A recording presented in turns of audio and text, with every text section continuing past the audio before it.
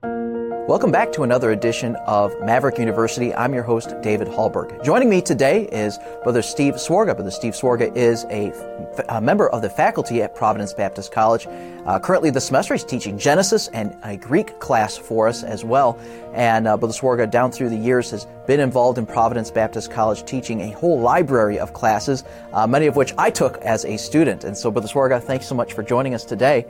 It's a pleasure having you. Appreciate the opportunity. Yes, sir. In your background, in today's sessions anyway, we're going to be covering some of your ministry involvement that you have, which includes being involved in our addictions program, Reformers Unanimous, being involved as a Sunday school teacher in our newcomers class, and also participating in your faculty role at Providence Baptist College. And so in today's episode, we're going to be talking about your work with addictions and those involved in them with the Reformers Unanimous program at Northwest Bible Baptist Church. How did you get involved in that program, Brother Swarga? Was Northwest Bible Baptist Church your first exposure to that? Did you start the program? What led you into that? A preacher had started the program, I think, around 20 years ago. Okay. It's one of the oldest RU programs around, and about 15 years ago, John Martin was the director, and they were looking for someone to help him run the program. Mm-hmm. I became co-director. Okay. And when John Martin moved on, then I became the director of the program. It's been about 15 years now. Okay. To kind of give a start to this discussion, when we think about addictions ministries, often we can get this mental picture of maybe a homeless vagabond, down on his luck. He's burned every bridge in his life, and he's looking and desperate for, hope and direction in his life. But it'd be naive of me to think that that's the only type of person that's needing help with an addiction ministry like Reformers Unanimous. Can you tell me who it is that we're trying to help here with addictions? We do reach the down and outers. Yes, sir. We do have some that come, but here in the northwest suburbs of Chicago, we find our ministry is geared more toward the up and inners. There's professional people that have addictions, and most of the visitors that come, most of the newer people that come are coming from homes that are nicer than the ones we live in. Really? And we've pulled up to a couple of them recently just to follow up on people, and two occasions the houses were $1 billion houses, and we were shocked, because Sure. the people are struggling, but people of all different walks of life struggle with addictions, and it's not just those that are seriously addicted that come to us. Everybody's got baggage. We've all got stuff in our past or present that it's just hanging on, and we're hanging on to it, and it's hanging on to us, and it's got to go. And we get church members, we get people from other churches, people to find out about our program come in the door. Sometimes there's only a small window where people really want help, and we want to make sure our program's out there so people know who to call when they do decide they want to get some help. You can't help people who don't want help. A lot of our church members have come over the years and taken part of the program. They came in because of one area where they had a weakness, and they came in the door, they got in the program, and realized that they have several areas that they need to work on. And so a lot of them then stay in the program. Sometimes people come just as support for a family member that's struggling. Okay. And they learn how to help people and end up being one of our counselors. We've had that happen before. The verse Hebrews 12:1 talks about the sin that doth so easily beset us. And I think that really points out the fact that you're trying to make that, everybody is a candidate for an addictions program, because we all have sin in our lives, and the sin that is easily besetting for me is different than the next person, and theirs is different than mine. And so we all need some kind of a help and support group that can help us, with, conquer that sin in our lives, I think. So can you tell us about the program? Obviously, there's a lot of different addiction programs out there. How does an addiction program in a church-type setting differ from ones that are out in the secular world?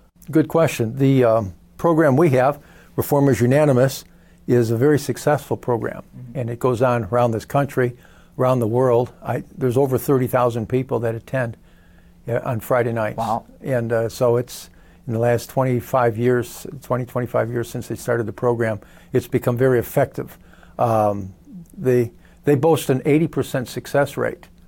Now, if you talk to someone in a secular program, what they mean by success rate is people that come in the door while they're there in their program, if they're not giving into their addiction, then that's a success. Okay. But once they walk out the door, they don't track it. Yeah, that's a different story. Right. Yeah. And, the recidivism rate for federal programs, it's crazy. They have a 3% success rate for hard drugs in the federal programs. And we're talking an 80% success rate. What that means is people that come in the door, they attend our Friday night program every Friday night.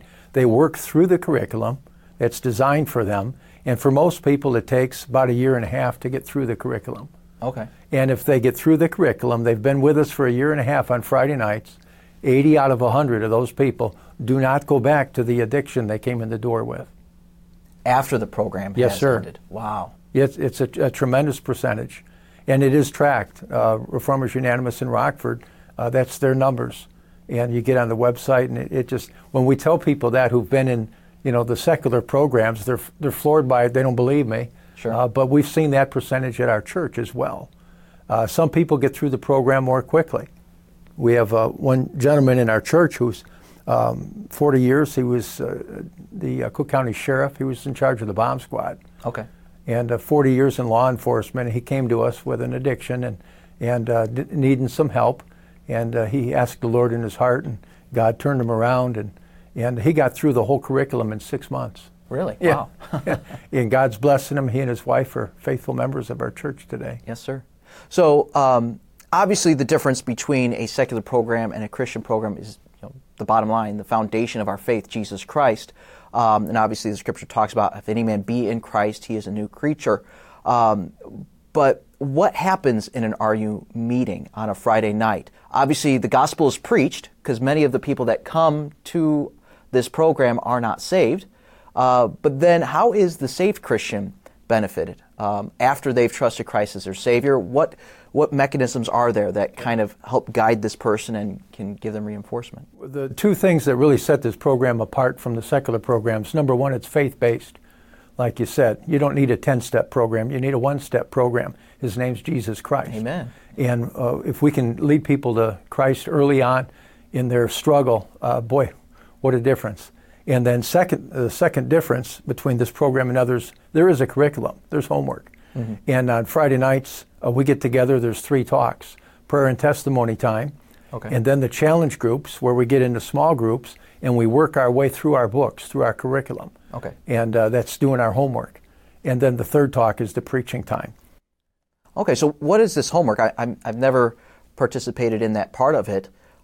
Is it a Bible study? Is it practical application in real life that you're asking students to do? When you get home, I want you to do this. If somebody's struggling with alcohol, practical steps with dealing with those situations. It's a series of books. Okay. The program is free. Okay. The first book they get is free. Okay. When they come in the door the first night, they get a book to work through. Okay. It generally takes 5 or 6 weeks. And then after that, they start buying the books for themselves. Okay. And it's a series of books. There's 4 different books for the first Stronghold series, and then they move on to more advanced curriculum. I'm working through it. We encourage all our leaders to work through it as well. And we have one student who's gone through all the books 3 times. Wow. He's been coming 8 years. The Lord used the program to help him through PTSD, and he's doing great today. So it's basically read this book, and it's book report time. A little reading, Yeah. a little writing, Okay. a little memorization. Okay. Just like your homework when you were in school. Sure. Okay. Well, very good. So the question that I have, personally for me, I come from a good Christian home, 4 generations of Christianity, as far as I can tell, maybe more, I'm not sure.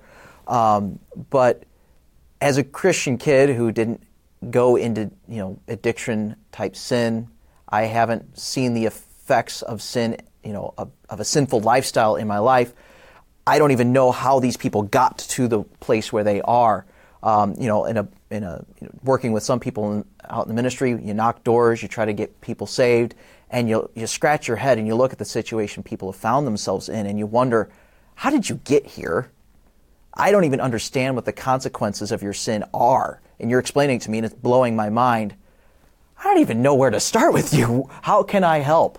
And so maybe there's some, assistant pastors out there who are like me, who grew up in that kind of Christian environment, and they don't even know thing one about addictions or getting out of them or how they even got into them. What's your advice or suggestion for somebody like me? Well, to start with, part of what they need is salvation. And once they've asked the Lord in their heart, it makes a huge difference. Sure. Some of it's just Christian discipleship for a new Christian. But a big part of RU is character development. And someone like yourself that's grown up in church, you might not have been there, done that with some of the sins Sure. that they've engaged in. But you do know something about character development. Mm-hmm. You do know a lot of Bible. And when we have guest speakers that come for our preaching, because one of the keys to the program is the preaching. Okay. And we have a guest speaker come once a month, laymen in the church, different people. And when they speak, we like to have someone who's been there, done that with some of the addictions. Sure. Because the people really can relate to that. That's no doubt. Preacher Gomez, been there, done that. And so he knows where they're coming from when he preaches. And we like getting them to come on a Sunday to hear our preacher because of that. It's just a huge help to them. But a big part of it, like myself, I never touched alcohol or drugs. My parents did.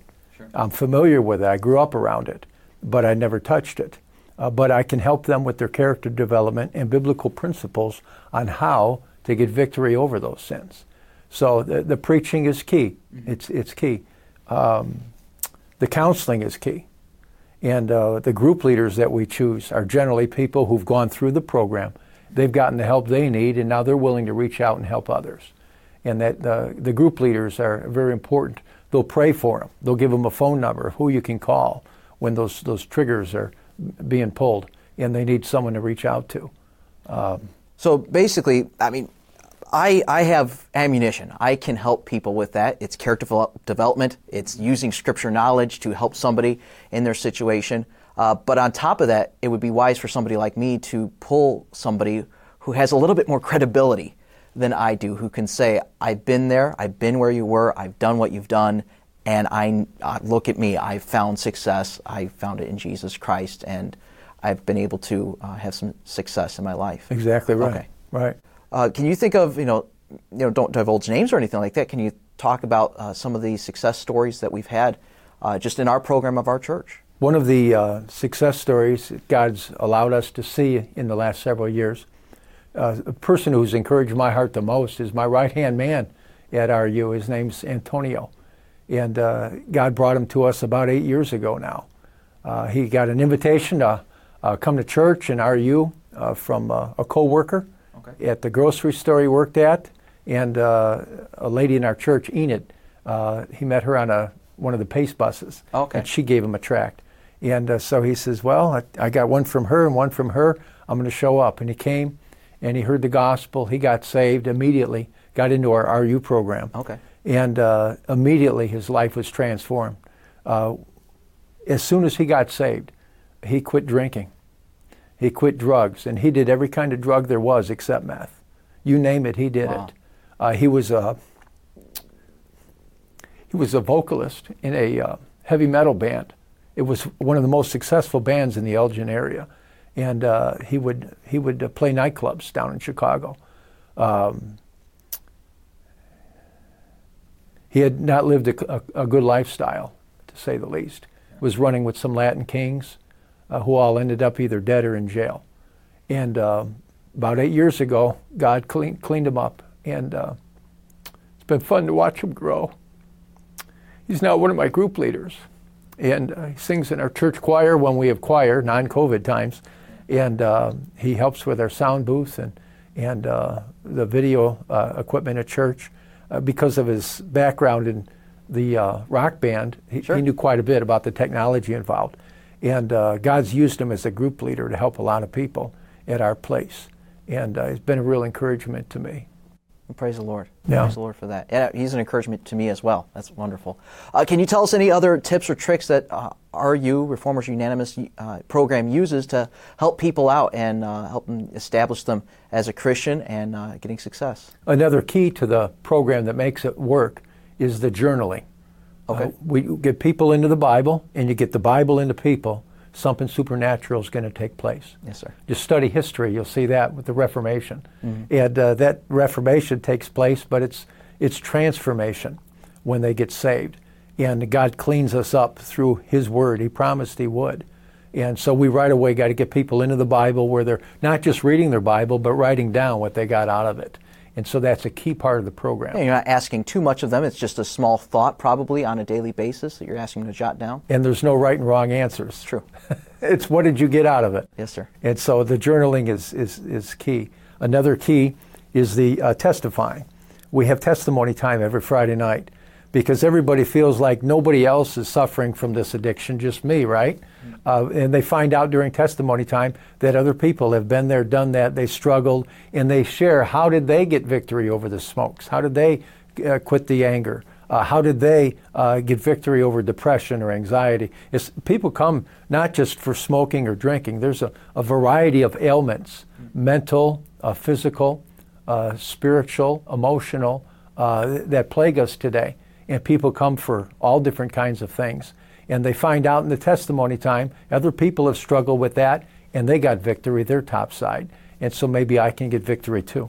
That's wonderful. It seems that this program deals with the whole trichotomy of man, you know, the spiritual, the mental, emotional, and the physical side of things. It's wonderful. I preached last night. We had about 70 there last night, and the teenagers came in for the preaching. Yes, my son David runs the Full Throttle Teen Program. He brings the teens in sometimes when I'm preaching. And they were in there last night, and I told them, I said, you know, God doesn't want you to cope with your sin. He doesn't want you to cope with your addiction. The word cope and coping is not anywhere in the Bible. It's Oprah Winfrey wants you to cope. You know, she's always coaching people to cope with things. God's not interested in us coping. He's interested in us overcoming. And 27 times in the Bible, you see the word overcome, overcometh, overcoming, because God's way more interested in us getting victory than He is us coping with some type of addiction. That's encouraging. He gives us the power and the wherewithal to do that through the Holy Spirit. That's wonderful. Check out our other conversations with Brother Swarga and our other guests at Maverick University on our YouTube channel and also on all the podcast platforms for our audio-only versions. Thanks so much for tuning in.